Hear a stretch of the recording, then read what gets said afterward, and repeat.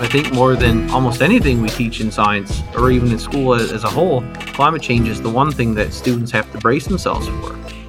We can see the things that are happening, and we can see that if things don't change, we can lose these traditions that we had, essentially our way of life. I'd say that my biggest concern with climate change is just knowing that the world I'm experiencing right now is so much more deteriorated than the world that my parents and my grandparents experienced. I think it's really important to teach youth about climate change at the moment because they're the ones who are going to be stuck with the worst consequences, right? If we don't get our emissions under control, it's not me anymore who's going to have to deal with the real impacts. It's people who are in school right now.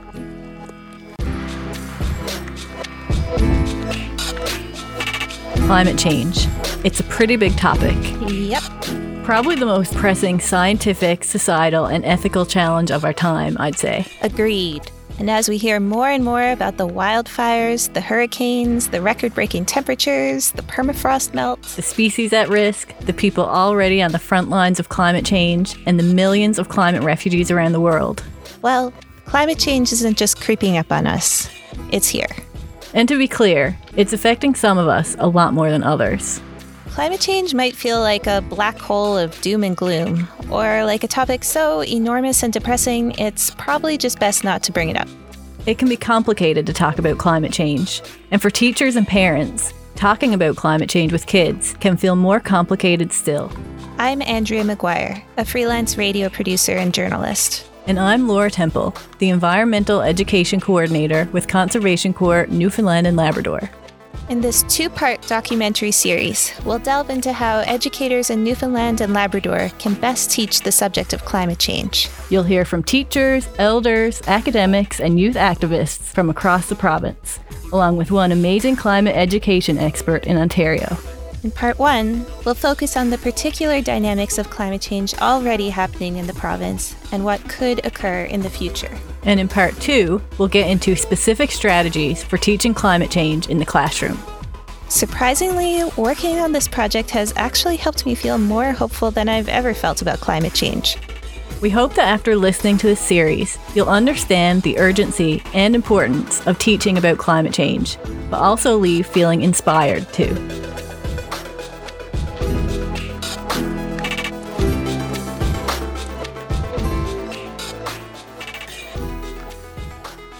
So Labrador is one of the fastest warming places in Canada and also one of the fastest warming places anywhere in the circumpolar north.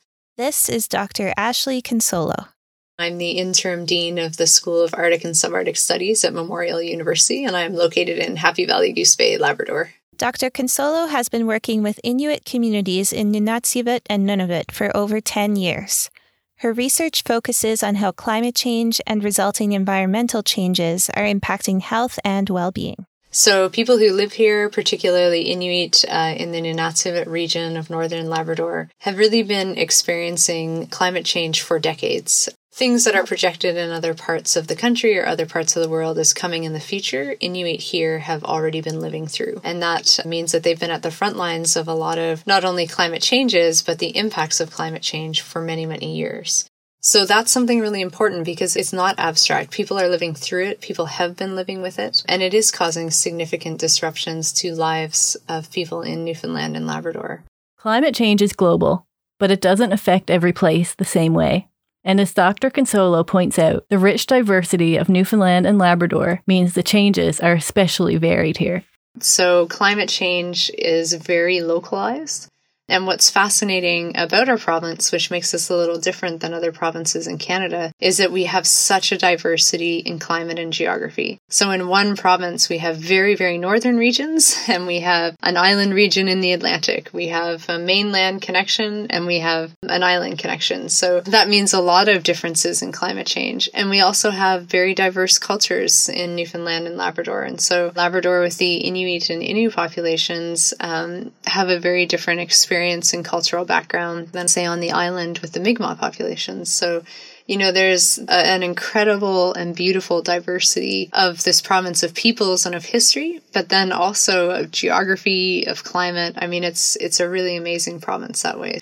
So just to remember that There's diversity in our province, there's diversity across the country, and there's diversity around the world in terms of how climate change will be experienced. To learn more about climate science in the province, we turn to Dr. Joel Finnis. I'm Joel Finnis. I am a climatologist by training, and I currently work in Memorial University's geography department. Dr. Finnis says coastal Labrador should be top of mind as a place of urgent climate concern. Coastal Labrador is the real emergency zone for me right now. They've had numerous problems. And of course, their entire way of life up there is predicated on reliably cold winters, which again are no longer as reliable as they used to be. So I'd say that's the location where we're seeing big impacts right now, where major red flags are being raised, and where we have to think about how to deal with and adapt to those changes right now. Notice how often Dr. Finnis repeats the words right now. It's not just for effect. Time really is of the essence. Already, northern Labrador is warming much faster than the global goal agreed on in the United Nations Paris Agreement. Here's Dr. Consolo again. When you study climate change or you look at international policy, the global goal has been to keep the global average temperature below or at 1.5 degrees average temperature change, sometimes 2 degrees average temperature change. When you look at northern Labrador, there's been an over 3 degree average temperature change already. At this point, the world's experienced an average temperature increase of about 1 degree Celsius.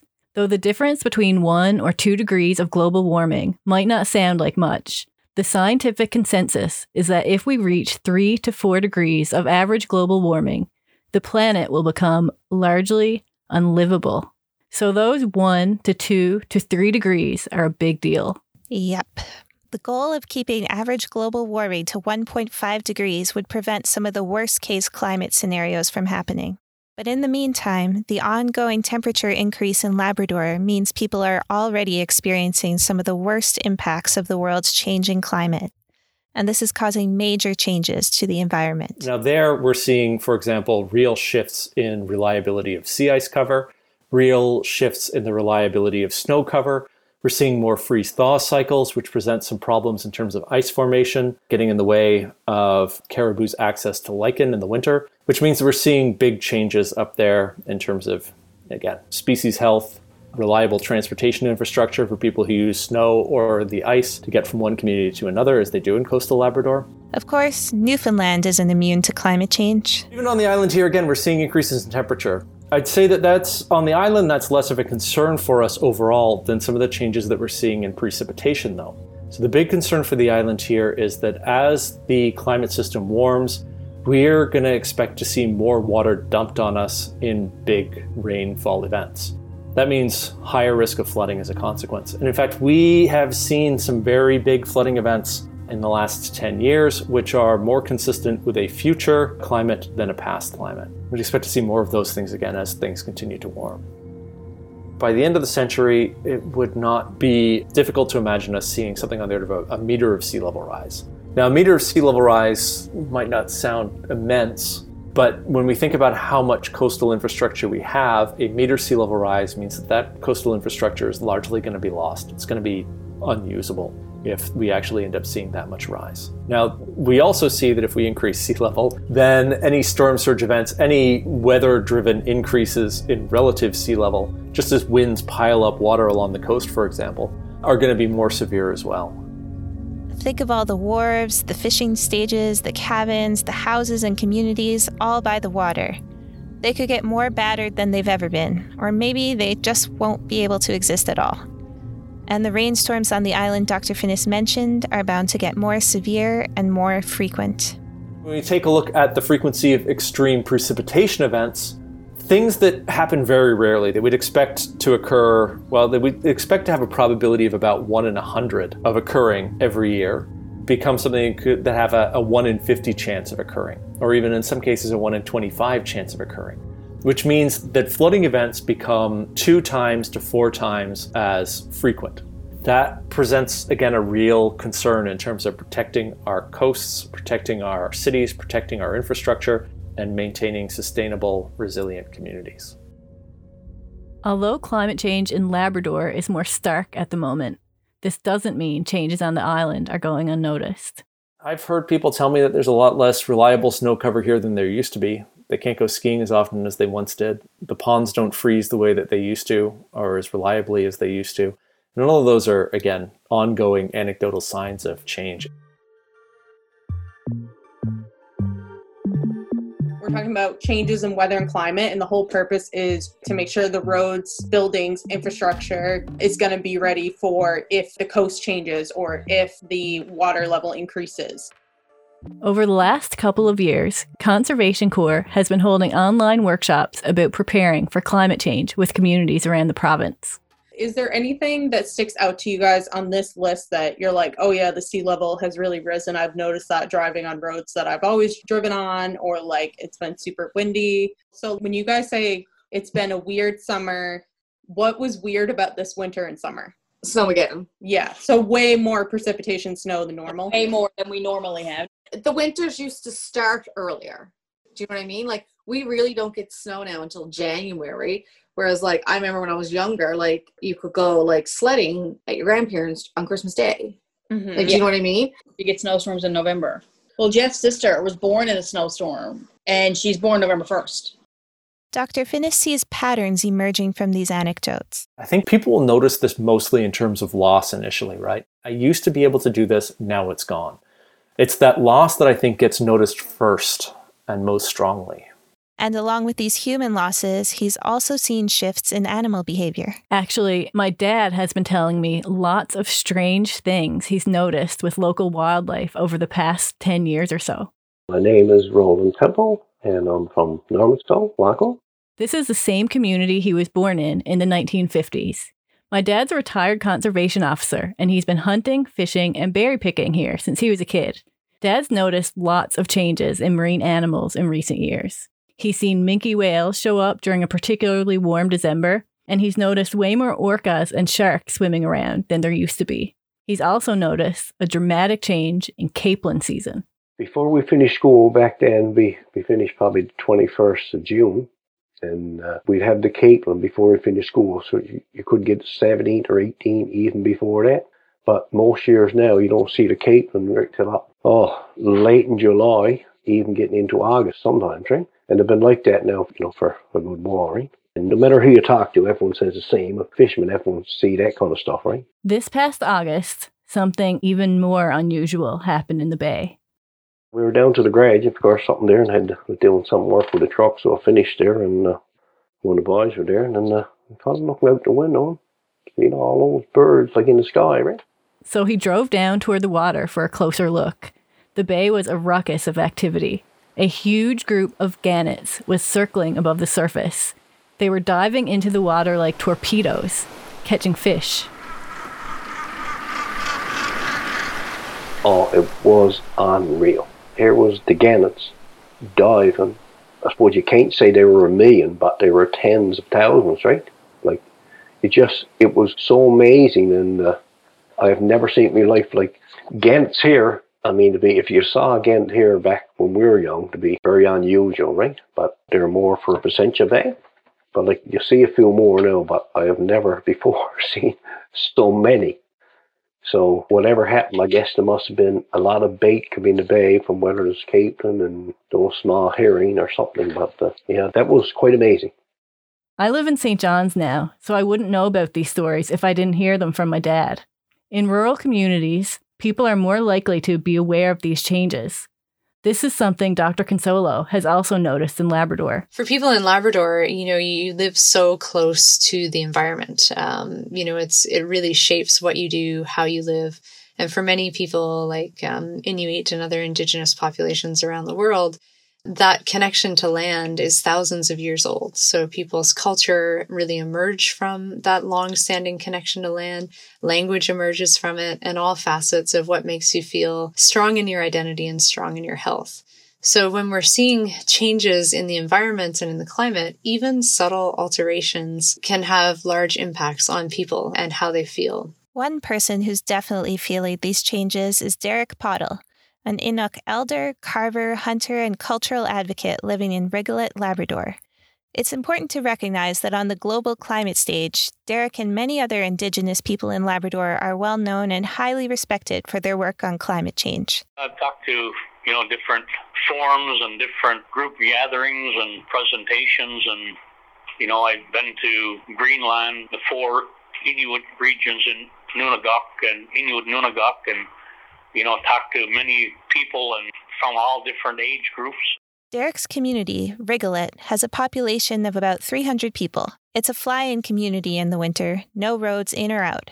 That is, unless you're on snowmobile. I guess in some people's terminology or some way some people describe it, we were isolated, and they still call us isolated, but I've never felt isolated. It's, it's the way we live and where we live to, and it's my home, and I still try to stay as much connected to the land as we can, in these very challenging times that we deal with. For someone with such deep ties to the land, the changes are easy to see. I mean, even for experienced people, we started talking and hearing about this 20 odd years ago, I guess, but it's starting to be more and more noticeable. The 3 or 4 things that stand out here the most, what I notice here, being, trying to get out on the land as much as you can, is the severity of the wind. We get really, really hard winds, like we would get winds in the late fall and winter time that would be severe, but it's all season now, and the water temperature got to be warming up, because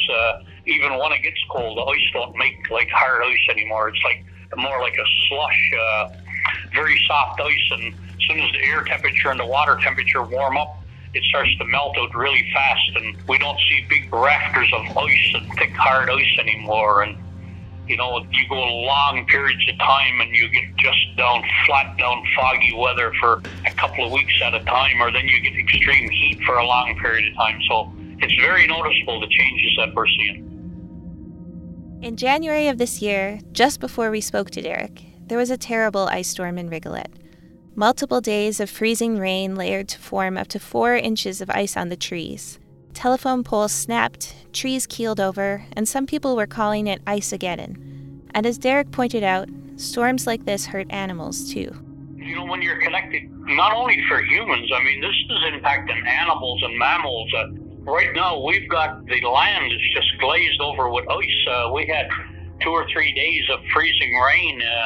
The trees, my God, thousands of trees that's just like hanging and almost touching the ground with the weight of the ice onto them. And, the animals that feed off of the land, like partridges and Arctic hares and caribou and moose and animals like that, there's no way they can get their feed not up on the high land. And moose can't travel. We didn't used to harvest moose, but now we don't have caribou. We harvest moose, and moose can't travel around. They can't move around with this sharp, crusty ice on the snow. Cuts their legs up, and they just can't travel around. Young people in Nunavut are also witnessing dramatic changes.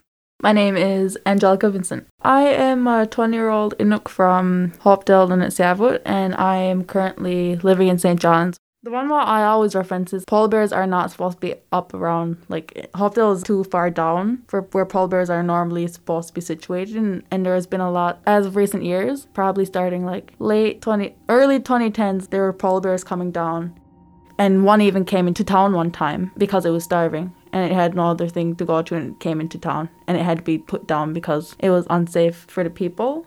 But it said that I had to go to that length of coming into town because it didn't have any food and didn't have anywhere else to go. Angelica's also noticed changes in the ice. When she went home for Christmas this year, Angelica thought she'd cross the harbor for church on Christmas Eve, just like she always has. There's a long road along the harbor, but during the winters, people usually just cross across the harbor because it's a lot easier than going on the road because of the snow. But this year, crossing the harbor was impossible. The harbor would usually freeze over and you'd be able to cross it. But this year, no one could go on the ice during that time because it wasn't completely safe. Ice safety in Labrador is becoming more and more erratic and unpredictable. Since sea ice basically provides the main winter roadway for many communities, these changes are a huge problem. Dr. Consolo told us more about the many repercussions of thinning sea ice. So people are finding it more difficult to predict the weather when they travel on the land, particularly in the winter. So, making sure that the ice is safe, that the conditions won't change, that storms won't come up suddenly, that people won't get in dangerous situations. So not only is there less ice, it's actually forming weeks later in the fall and breaking up weeks later in the spring. So this is giving people significantly less time on the ice to travel safely or to go to other communities or to hunt. Or to trap, to do things that are important to their culture and also to their food security and their well-being. In southern Canada, people often try to avoid cold weather, but in the north, winter is many people's favorite time of year. I mean, the lack of cold weather, young people who don't know cold weather they don't understand it, but for us, it's a part of life. Cold weather is a very, very important part of our life and the lifestyle that we live. So being able to have that, honestly, it scares me that I see this temperature and how long the ice is taking to form and how fast it's melting out and all the other conditions that we're seeing. It scares me.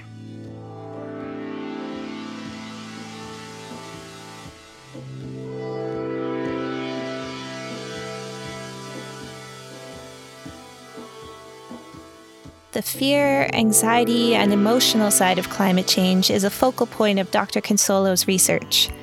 She's been interviewed by journalists around the world for her work on ecological grief. Well, the concept of ecological grief, for me, actually really emerged working with Inuit in Labrador, where people were talking about this and talking about their sadness related to environmental change and related to not only the shifts in the environment, but also what it meant for them, for their families, for future generations, for being Inuit. So some of the things that are coming from this and coming from these changing land connections are a lot of strong emotional reactions. So people talk about feeling really sad, frustrated, stressed, anxious, angry, and just kind of this frustration with these things that are happening from external sources that are impacting their lives. And then people also talk about more serious things like anxiety that's longer term or depression and distress. And things like grief, so something that we call ecological grief, so the grief that's connected to environmental change or losing something in the environment that's important to you, or, a species loss or some sort of environmental change. Angelica Vincent is one person grappling with the emotional weight of climate change. We can see the things that are happening, and we can see that if things don't change, that we can lose these traditions that we had, essentially our way of life. I don't even know how to describe it, honestly. Just thinking about it, I can just feel my heart drop. I can't even describe it, I'm sorry. I'm lost for words.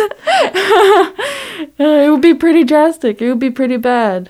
Just thinking about, in the future, if and when I do have kids or, my grandkids, if the climate crisis continues, they might not be able to do things that I was able to do, or my parents or grandparents, which is really sad. Angelica told us that as a young Inuk, she's already lost many of her traditions because of colonization and cultural assimilation. We've lost a lot of our cultures. We're trying to mostly reclaim it. In this context, going out on the land becomes even more precious. It's one of the longest-standing traditions for Indigenous groups in Labrador. But now, these traditions are vulnerable too.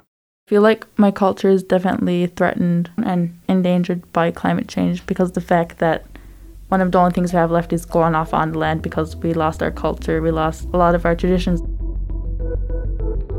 So for a lot of people, being out on the land is so much a part of being mentally well and so much what helps mental wellness. And if that's taken away, there's a loss to mental health. And connected with that, there's a loss to identity and culture.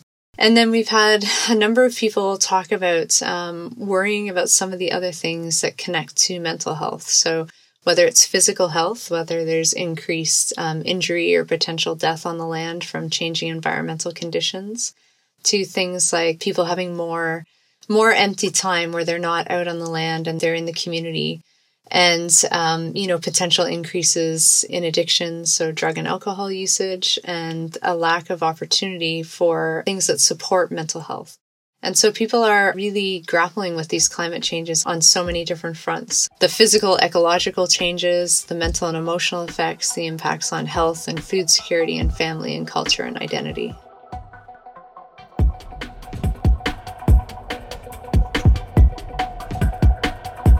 The climate's going to continue changing. We can't just stop it. But our approach now will determine if we end up with runaway climate change, basically the worst possible climate change scenario, or a more manageable amount of climate change. Here's Dr. Finnis again. So the idea that we have a few years to get our climate change emissions under control it basically comes back to the fact that if we keep adding to carbon dioxide in the atmosphere the way we have been adding, then we are getting dangerously close to hitting a threshold where we believe a lot of positive feedback mechanisms could kick in. Positive feedback mechanisms, or tipping points, could cause sudden, irreversible changes. Scientists are concerned about multiple tipping points that could fundamentally alter the climate. One of these tipping points, for instance, is the runaway loss of Arctic sea ice. In the case of the greenhouse gas effect, we think about, say, for example, reducing the amount of ice on the planet. Dr. Finnis told us that when we lose the planet's ice, we're also losing a vast reflective surface. This means that when sunlight hits the open water and land once covered by that ice, it's absorbed much more than it was before. And these new absorbent surfaces, in turn, heat the planet even further. Scientists are sounding the alarm about other positive feedback mechanisms too. All these tipping points could add more greenhouse gases on top of the ones humans are already creating. Things like methane from melting permafrost peat bogs and ensuing decay of that plant material in those peat bogs would release a whole pile of methane into the atmosphere. You also see that as we're melting cold water regions, more methane trapped in that water is escaping into the atmosphere. And if we end up tapping into those positive feedback mechanisms, we might get what we think of as a runaway climate change. The climate is just locked in a trajectory to something much, much warmer, and there's really nothing that human activity can then do to prevent it. If, on the other hand, in the next 10 years, we manage to get our emission levels down to a suitably low level, we should be able to avoid hitting those temperature targets that would create those positive feedback mechanisms. And I feel strongly like we've been warned about this again and again and again over the course of my career so far, and yet we have failed to actually step up and do anything of substance. And we've left it to a point now where we're rushing to get our emissions under control with a really short timeline and even bigger consequences if we don't. So we've been delaying so long now that we're stuck doing more expensive and risky things than we would otherwise. To avoid these dangerous tipping points, the world has to take action on climate change fast. If we want the more manageable average global warming of 1.5 degrees, the Intergovernmental Panel on Climate Change says drastic measures are required. According to the IPCC, the planet needs to cut carbon emissions by at least 49% of our 2017 levels by 2030, and then achieve carbon neutrality by 2050. Dr. Angela Carter is someone from the island who's done extensive research on Canada's carbon emissions. She recently published a book called Fossilized: Environmental Policy in Canada's Petro-Provinces, and teaches political science at the University of Waterloo. Dr. Carter also has family members who have worked in the oil industry. I think this is kind of the story for many Newfoundlanders and Labradorians. Like, we all know somebody who's had to go to Alberta. We've become such an oil-based society in many ways. Like, culturally, it's really marked us. In her book, Dr. Carter refers to Newfoundland and Labrador as a petro-province. Yeah, Newfoundland is definitely a petro-province because we have drawn so much of our wealth, or revenue really is the more accurate way to put it. We've drawn so much of our revenue from oil development. At this point, Dr. Carter says the science is more than clear. If we want to avoid catastrophic levels of climate change, the planet must reduce oil production. We know, based on the science, that much of the oil that we already know exists, we can't extract it because it would send us well above what is considered having any chance at a stable climate for the people who are coming after us. So there is an imperative that is scientifically just cut and dry here. There is a global carbon budget that if we blow past it, we're in very dangerous territory. And so everybody, all oil-producing governments around the world, the requirement is that we start ratcheting down to get to zero by 2050. And along with the ecological and ethical reasons for reducing oil production, Dr. Carter said oil is just becoming less economically viable. We're in the midst of a tectonic shift in how mainstream conservative economic actors are thinking about oil. And they're turning away from oil, yes, because of climate risk, but also because of huge technological shifts. We could say that one of these mainstream economic actors is the U.S. government. Since Joe Biden became president, his team has canceled the Keystone XL pipeline, paused oil and natural gas leases on public lands, and eliminated fossil fuel subsidies, among other things. Biden's also replacing the U.S. government's fleet of vehicles with electric vehicles and wants the U.S. to reach 100% clean electricity by 2035. Basically, the cost of renewable energy is dropping and the potential for storage batteries is growing exponentially. So we're at this very cool turning point in the history of human energy systems where we're moving from fossil fuel-based energy systems to renewable ones.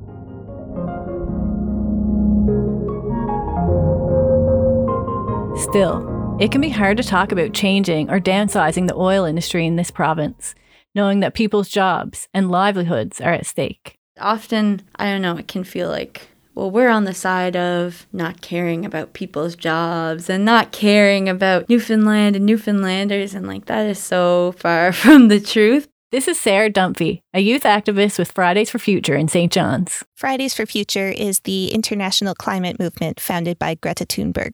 While their group has received a lot of local support for their climate activism, they've also received some backlash. I understand why, we're yelling, no more coal, no more oil, keep our carbon in the soil. And then, people hearing that and being like, okay, so you really aren't a fan of what I'm doing. Yeah. But she thinks it's a mistake to think of climate activists and oil workers as being diametrically opposed.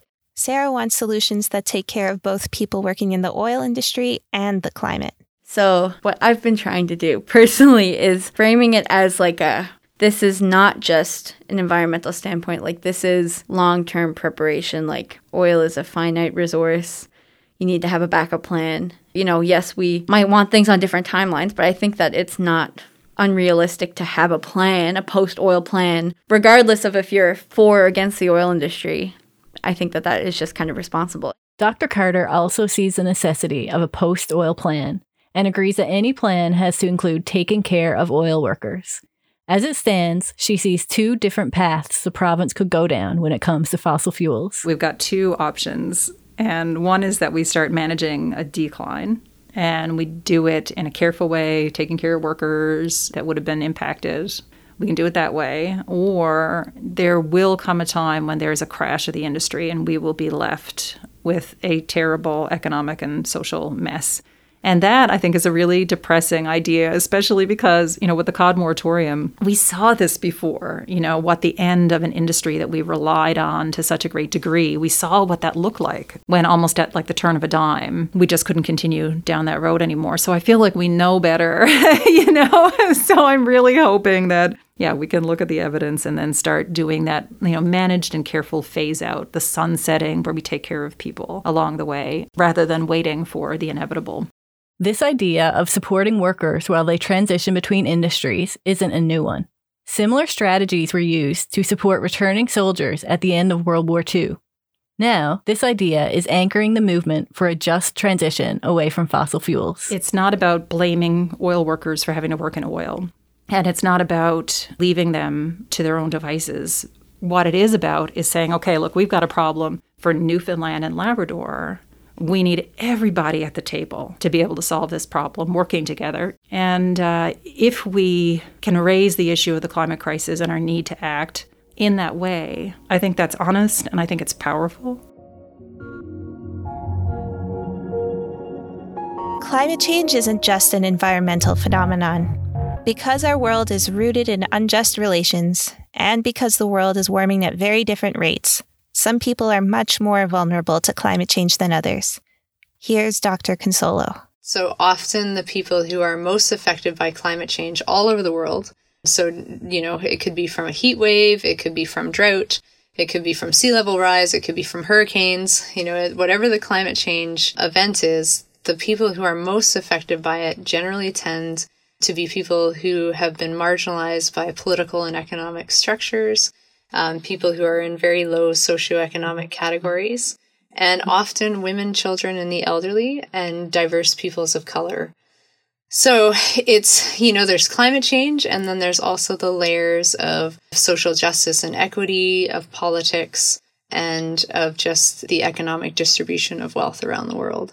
The phrase climate justice is used to acknowledge these inequities and connect climate change with social justice movements. Power is always part of the equation, and as Dr. Finnis pointed out, it can be helpful to disentangle cause and effect when it comes to climate justice. I mean, who's producing the problem? Who's benefiting from the consumption of fossil fuels? And who's stuck dealing with the consequences? So let's pull that apart. Who's producing the problem? And who's benefiting from fossil fuel consumption? To answer these questions, let's turn again to Dr. Carter. 70% of emissions have come from oil and gas and coal companies, right? So to say we, in some ways, like we caused this, that in some ways lets them off the hook. Dr. Carter's referencing the Carbon Majors report from 2017, which traced back 71% of all global emissions to just 100 fossil fuel companies. So basically, turning down your thermostat can only go so far in light of statistics like that. Now for the last part of Dr. Finnis's question. Who's stuck dealing with the consequences? Well, like Dr. Consolo said earlier, it tends to be people who are marginalized in various ways. And in our province, the people most affected by climate change are Indigenous groups in Labrador. Here's Dr. Finnis again. It's a small population, so you can't really say that they've produced the issue. Also a population that's often very based around living on smaller scales, subsistence hunting, etc., living off the land. Very removed from the industrial economy that is driving climate change. But they're stuck dealing with the biggest consequences and the earliest consequences, which is, it gets back to all kinds of questions and discussions about climate justice, right? There's geographical considerations there, there's economic considerations there, but there's also time considerations. It's the future that is paying for this ultimately. So thinking about future generations is a key part of climate justice too. And teens and young adults, including Angelica Vincent, are already feeling the weight of this burden. We as students and young people should not have to worry about our futures because it's being ruined by these people with all this money. Like, we should not have that weight on our shoulders of trying to make sure that the world is going to be around for a while, and for our kids or for our grandchildren. We should not have that responsibility. Dr. Carter agrees that young people shouldn't be sacked with that responsibility either. It is wrong for any generation to say, like, we've created this problem and you've got to solve it. Yet, she also sees the power young people have to affect change. Young people, if they can apply the kind of pressure on us, people who are now in a position to make change, and hold on to that commitment to action as they grow up, that is extremely powerful. And I think that to live a life of despair about the climate crisis, we become immobilized, and that becomes a really kind of dark and shallow life. But there's an option there, which is to say, okay, yes, things are very difficult, but I am choosing to have hope that we can change. And I am willing to work with others to make that change. And I think what we find, and I've experienced this in my own life, and I see it in the students that I get to teach at the university, or I get to work with at the university level, that there's something really magical, actually, that can happen right at that point of being, I am scared, I feel despair, but I'm not going to give up, and I'm going to work with other people to try to make the change that I can. Suddenly, that's really empowering. It's really fulfilling in terms of individual lives. Like, as soon as people realize, oh, wow, I can go out and I can work with other people and I can create this change, that adds a dimension to our lives of connection, a reason for being that I think many of us lack in our lives.